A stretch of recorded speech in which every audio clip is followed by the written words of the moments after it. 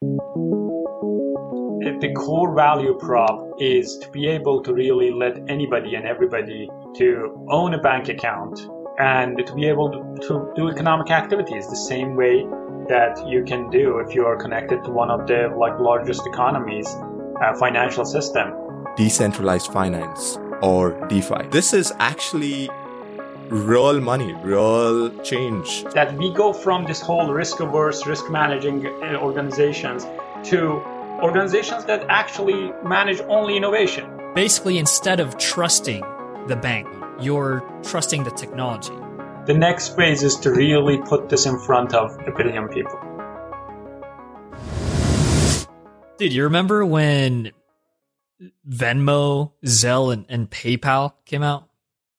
Dude, I was like 8 years old when PayPal came out. But Venmo came out a bit later. Teenage years. I guess I was not exposed to these technologies when I was growing up in India. And then when I moved out here, that's when I was like, oh, people are using Venmo to just each other. Yeah, settle their bills. And back home, it's just pay rent with their roommates. Yeah. Back home, it was just like, oh, I owe you $15. I'll get you next time. And then you never see that person. That was me. But yeah, it's interesting when you actually move out here and realize there's so many things that, we spent $20 on dinner last night. Let me send a bill for that. And it's so easy. It's so convenient, and everyone does it that there's no stigma around it. So yeah, huge unlock. I mean, it made a lot of things frictionless in terms of transacting peer to peer, and we thought, what a huge innovation in the financial system. Little did we know, dude, that this was going to be just scratching the surface of what we can actually innovate on in the financial system. What came after that, right? Bitcoin. These products that sit on what, this ominous term blockchain, right? Yeah. Is just changing the way we think about the financial system in general. I still remember being in undergrad in India, and I had a friend who was super savvy, dude, super savvy. And this was 2013, right? So still very early days. Bitcoin is under I don't know, $100 or something. And he was like, dude, they're using this form of internet money, and they're selling drugs, and then you can hire a hitman and kill someone, and it's all online and no one can track it. And I was like, dude, that sounds scary as hell. I don't want anything to do with that, but that was the narrative in those early days, at least what was being spread out. So it's interesting. We've gone from that kind of outlook to $65,000 Bitcoin and a $2 trillion asset class, which is insane in the span of what, dude? 7 years? 7 years it took for it to go from shady internet money to pop culture. Pop culture. Dude. Honestly. It's unbelievable. NFL athletes are taking their whole salaries in Bitcoin. It's ridiculous, the change in 7 years, right? And that's what we love talking about. We've kind of stayed away from this topic because we just wanted the right person, the right authority to talk about this incredible space and what they're building in it, to kind of deep dive into it. With the advent of cryptocurrencies and, the blockchain, many new technologies on top of what was already built, which was this blockchain, this ominous blockchain term that we keep hearing about, has come out, right? One of those very interesting and very exciting spaces on the blockchain is something called decentralized finance. Now, DeFi. DeFi, dude. Yep, DeFi. So if you're even following this space a little bit, this is one of those areas where it came out of nowhere and then just fucking popped in the span of a couple of years. Right. So what is DeFi? What is decentralized finance? So unlike the traditional, financial system, we have typically banks, right? In the middle of every single transaction, you want to buy something, you want to hold your money somewhere, you want to lend money to somebody else, you're going to need some sort of interaction with your bank, right? If you're a part of the bank population, you know that you have to hold an account with these banks and ask for their permission whenever you do something. So there are, we don't see it because I guess it's become quite seamless, but every transaction that you have with your banks, with your credit card companies is through middlemen. Right. And that's the idea of the alternative of what we're talking about, decentralized finance, right? Is centralization versus decentralization. And the reason why decentralization is so at the core of this concept of a new type of finance is because basically instead of trusting the bank / middleman that we've been talking about, you're trusting the technology. So, this is a financial system that's completely getting built publicly on the blockchain, right? It mimics typical transactions that are in the traditional financial system, right? Loans, lending money, being on exchanges, it's incredible, dude. There was a Mark Andreessen had something where he said software is eating up the world, and this was 13 years ago. And then you realize everything is software, right? The numbers to your bank account are bits, computer code ultimately, right? Zeros and ones. In the same way, the smart contract you mentioned about it, it's fascinating. It's literally an agreement between two people publicly on the blockchain. So it's verifiable, you can trust it. It's stored on the public database. So, it's really hard for you to actually anonymously take that money and stuff like that. And it's permissionless, right? You don't need to ask anybody's permission to get to do this thing. We just without get to do a third party. It can just be, a number of people just agreeing, having a consensus on a public blockchain rather than one third party middleman that controls the movement of information and flow of money or whatever. Exactly. So exciting in practice. And we've talked about kind of, the overall definition, but we'll link in some videos and some documentation and white papers that you can use to further understand this. We are not the experts on this space. Therefore, we reach out to experts to get to know this new space to us, to things have changed. So is there any merit to this technology? Is it getting adopted? What's going on in this space right now?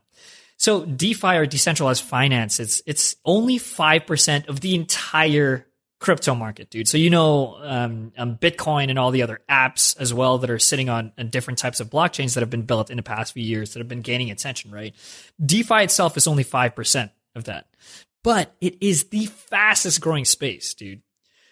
Okay. So since June of 2020, the amount of assets that are run in decentralized finance have grown by 1,200%, dude. There's over 100 billion assets sitting in decentralized finance. Real money, 100 billion. That's real shit, dude. It's not a joke anymore. It's not a concept. And to actually talk about all of this, it's complicated stuff. We've got a seriously impressive guest, Hossein Azari, who is actively building within this space. Yeah, his CV his rap sheet is ridiculous. Think about it. PhD computer science from Harvard, MBA from Columbia Business School, created an app to allow consumers to manage their finances and sold that over to Goldman Sachs, for a lot for of $100 million. I was going to be a bit more cool about it, but thanks for ruining that moment. No, you can't be cool about 100 million, dude. But no, I mean, it goes to show how humble he is and how grounded he is with regards to wanting to build cool stuff and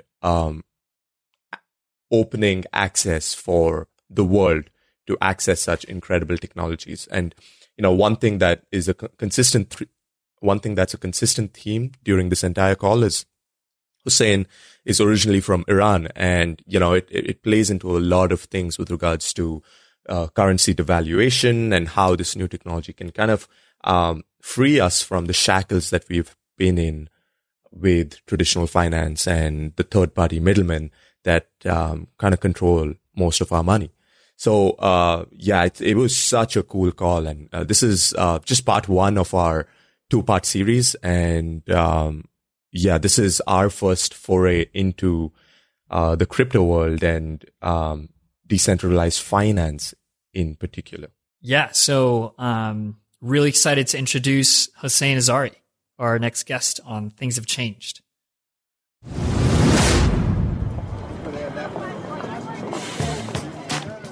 If you had known how important the technology economy was 20 years ago, would you have done things differently? The internet, cell phones, the cloud, and data. Things have changed, and we're here to talk about it. Hi, I'm Jed. Hi, I'm Shikhar. Welcome to Things Have Changed, your new economics and technology podcast.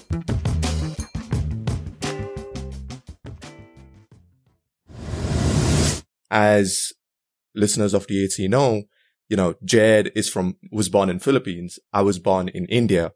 Hossein was born in Iran, and all three of us, I guess, share one common trend that our currency is my rupee. Jed, what's the currency in your peso? It's peso. The peso. Is it peso? And Hossein, what is it? Real. Okay. We know what the state of the currency is with it depreciating. I'll give you an example. So my sister had a dance function in 2005. Gold, 8 grams of gold is a big thing in India. 8 grams of gold was like 10,000 rupees. Today, it is 45,000 rupees. So it's just interesting how, there are certain frailties, there are certain gaps within the traditional finance space that, this promise of decentralized finance and crypto is aiming to overcome. And Hossein, really excited to have you on to chat about this trend, and especially with the company that you're building, CMark, and how you're integrating your learnings from the traditional world as well as this new uncharted, decentralized world, and where you see the future, because you're ultimately building it. So it's really cool to get a first-hand account of what you think the space is going to be. So welcome to THC. Thank you very much for having me, and thanks for the good introduction. So, there's a lot of excitement, as you mentioned, about crypto and decentralized technologies. Big part of it is because it's just grassroots movement, and people drive it, not institutions, not governments. And that's at the end of the day what everything boils down to. We are the people. And that's a bigger trend. That's not even a 5-10 years trend. That's probably 100 or 1,000 years. That human has always gone in the direction of taking more ownership as people and decentralization. Moving from monarchies to more democratic governments were decentralization. Moving for feudalism to capitalism was decentralization. Moving to be able to own equities, like, is a kind of a new thing in the human history, is like last 100 years. But to be able to own things in forms of securities and equity has been a decentralization. And now we just have this next phase of it, that people could own or transact digitally without a middleman. And that just opens up a whole bunch of capabilities. So the core value prop is to be able to really let anybody and everybody to own a bank account or banking service account or whatever you want to call it. And to be able to do economic activities the same way that you can do if you are connected to one of the largest economies, financial system. And now we have a DeFi space and we have this crypto space that's around $3 trillion of market cap. Yeah. That's almost the same as US banking system or like top banks in US. So it has gone that far without any government or institution really stepping. People calling it rat poison, all of that. Good stuff. So now we have come this far. The next phase is to really put this in front of 1 billion people. And as we do this, this is going to kind of just grow faster and better. And we don't think that it's not going to happen. We think there will be a 1 billion user platform in the next 10 years. We just want to be part of it. We just want to help it and be there and just have fun doing it. And I think that's the big ethos that, I've just been on the sidelines watching from, I'd say 2017, and it has its own culture. Like a traditional company cannot mimic that culture. It's really hard to get 50,000 people, so involved with building the technology. They have, it's an interesting thing. The token, right, is they have skin in the game right away. Like they want to build the community. The community wants to build ahead. The community votes. They have governance. So it's just a fascinating angle to look at finance. But just wanted to step back a bit. You were at Goldman for a bit. And how did that take you on this path? Because obviously before we jumped on the call, you mentioned how early you were in actually exploring the blockchain technology, early 2010. So maybe if you can start there and kind of give us an overview of what drew you into the space. Yeah. So I had the job at Google, which kind of gave me an inside view of how one of these big tech companies work. And the idea is not managing risk. The idea is managing innovation. So unfortunately, the experience from the banking side and seeing like how these systems have ended up being designed in the last 40, 50 years, they are very much focused on managing risk. And I don't blame them. There are risks. However, there is also a lot of technology out there, including blockchain. I think the safest place to hold your Bitcoin or Ethereum are the blockchain itself. So any layer around it, be it Coinbase, a large company or whatever, is just adding risks. And that's the new paradigm. That's like what turns this thing upside down, that we go from this whole risk-averse, risk-managing organizations to organizations that actually manage only innovation. They do well with risk, but the idea is you build new things. I was a kind of just new hire, and they gave me all the tools to be able to like come up with something that made the company a lot of money, actually $50 million annually. And I think about it, then I'm surprised after seeing like how, like in some of these banks, if you touching like $5 million, well, you would need to work there for 10 years so that you're allowed to do so. And that's not how you innovate out of a legacy system. That's how you get stuck with it. But to your point, now we have an alternative that puts innovation first, and that's DeFi and blockchain. And the reason that people could gather around it, I think, you're right. It is tough, but at the same time, it's actually historically proven and one of the simplest things to implement. It is one word: ownership. Give people ownership, let them lose or win with what they do, and they will do their best. People are creative. People are productive. You don't give them ownership and you just tell them not to do things. They're just going to follow. You give them ownership and you give them capability to show up and do their best for the organization, for the platform, they will do so. And it's not the first time in the history we see this. I see the success of US as the governance and as a society also along the same ways that really focus on individual ownership and the fact that you can work hard, you can make things happen, but you can also own them. And it won't be taken away from you. That's the biggest thing, right? Like all three of us are from the developing world. And people don't quite get that, how important that is.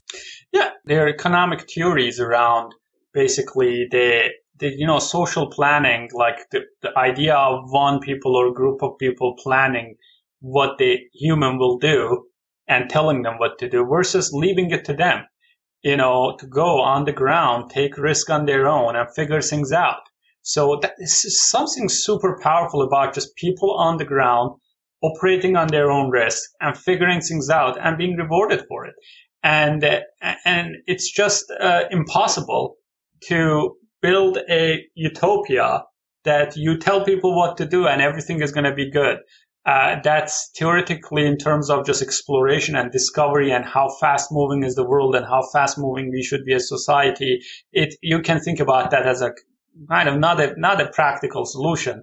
It will work for a while, but you hit crises, you hit changes, you hit competition. You need those people on the ground searching, discovering on their own. And if you cannot promote that and if you cannot focus on that, then you're in for trouble. But take Ethereum, take Bitcoin, take some of these platforms. There are like tens of thousands of developers just on the ground every day trying to figure out how to improve these things. And time and again, they show that they can do better than the current financial system. And there will be some work to make these things a little bit safer, a little bit easier to work with, and put it out there. But it's a sure thing. It will happen because you have tens of thousands of people out there figuring it out, while we have put a lot of talent in these banking companies that are just sitting there and trying to manage risk rather than managing innovation. You mentioned Rails, right? And the fact that, you're managing risk. Is it just that the traditional companies just they know these innovations are out there, but the way they are built, the scaling isn't available to them? So that was, I guess, number one. And I guess to add to that, it was stunning to think, PayPal is one of the more innovative companies in the space, right? And last year, it did like 900 billion in volume, just as a money transfer network. Ethereum did 1.6 trillion. So this is actually real money, real change. So, it's interesting that you mentioned about being able to scale and managing risk. Yeah, well, look, it's an interesting phenomena to look into in terms of companies noticing the innovation. And in this case, this is the most amazing part. Ethereum is an open network. Nobody is stopping JP Morgan Chase to open up their own wallets. Nobody is stopping them. And in fact, if they jump on it, they will be one of the most competent companies that they can do something real good with it. But by the time they get into it and they start buying Ethereum, they're just going to push up the price of Ethereum and just creating a lot more resources for the innovators that are out there innovating faster than them. So if you think from the perspective of that, trade-offs of innovation, big companies are in a really tough spot. And it doesn't matter if it is Google, Amazon, or a bank. But some of the big companies keep a kind of clear mind about this. And I think the key word is decentralization. So and it's about that discovery and that, those agents on the ground figuring things out. The thing is, if you want to approach this in a centralized way and pay people to do those discoveries for you, you're going to run out of money and people are going to run out of steam. So that's where the thing breaks. But at the same time, when the system is kind of designed in a way that is more decentralized, people are out there trying to do things that helps your business, then you have more chances to succeed in finding what's the next big thing. And most of the tech companies, if you think about it, they do have that angle to them, right? So any new person setting up a new website and new content on internet is helping Google. Any new person trying to sell stuff and do e-commerce out there is helping Amazon. So, and if you don't build that in, directly or indirectly, you're in trouble. So the decentralization is the key. Now, I'm saying Google and Amazon are more decentralized than JP Morgan in my mind, but then there is a more decentralized version that's coming. And the more decentralized you are, you have more ideas. And as long as you can push them through some pipes that really aggregates those ideas and turns them into real products, you're going to win. So, but you need to do that, with the least centralization possible. And that's where I envision Seymour and our view that we just want to be able to sit on top of all that innovation and make it available to masses. And I think that strategy would win. It's matter of, how decentralized you are and how much benefit you get from people out there doing those discoveries for you. And if you cut yourself from those by becoming too, risk manager or by becoming too centralized to kind of make profits and all these practices that kind of pushes you to act very centralized, I think you're causing yourself trouble. It doesn't even make sense from a business and financial perspective to do so. We've talked a lot about the people who are kind of building this new financial system and creating the infrastructure needed to move forward in this space. I think for people like me who are people who have experienced the traditional financial system, the one thing that concerns me about moving into this new space and decentralization itself, apart from the confusion and trying to figure out what's actually going on, is security, right? I feel like that is one thing that is preached often, but we don't understand how this is more secure than the traditional financial system. So when we think about it, like what we think about as secure is that, okay, this company can put regulation, this company can put stops on certain things that will help us feel like, okay, they're actually making sure that my money is kept safe, etc. I guess, how do we get over that slump of, feeling insecure about joining this new network that we're going into with decentralization? Yeah, look, I mean, it's going to be a challenge and transition, and this space is going to become more secure and safer, and that's one of the core things that products like us need to work on. That said, utility is the key. Late 90s, if you were putting your credit card in a website to buy books, you could be skeptical. Now, like, your credit card is literally in every app and website. Because you call it Uber, you get into it, it gets things done. You don't ask like, am I going to give my credit card to these guys? So it's just the utility, and it's a trade-off. And the other thing is big, security that American banks offer to you is not because they are so great at it. It's because U.S. government backs them. It is because of FDIC. It's because every time they go to fail, U.S. government shows up and says, we're going to save you for good reasons. And they have been taking advantage of that. So the security is not a notion that they have somehow honed. Like, there's so many banks that they go down, U.S. government shows up and pays for their basically deposits lost and etc. And I think similar things will happen and should happen with DeFi. There's nothing orthogonal here. Like, you take USDC and a stable token, and if it becomes regulated enough, U.S. government will put the legal mark on it and like back it. And then when that happens, banks have no chance, because this is just a way more efficient way to handle things.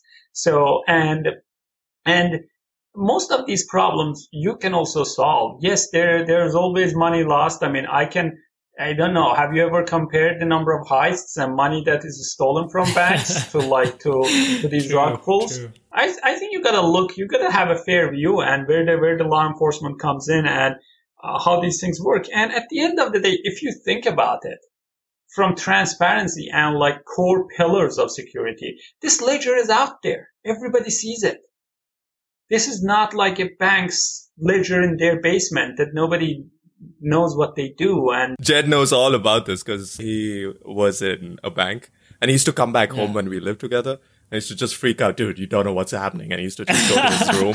I used to be like, okay. I worked a lot in controllership, and a lot of the things that you're doing in this space, by the way, excites the shit out of me. So I just have to point that out before we go into the actual stuff. Yeah. Dude, just think about it. All my customers' bank, basic addresses, I don't want to call them bank accounts, but like banking service accounts, whatever it is.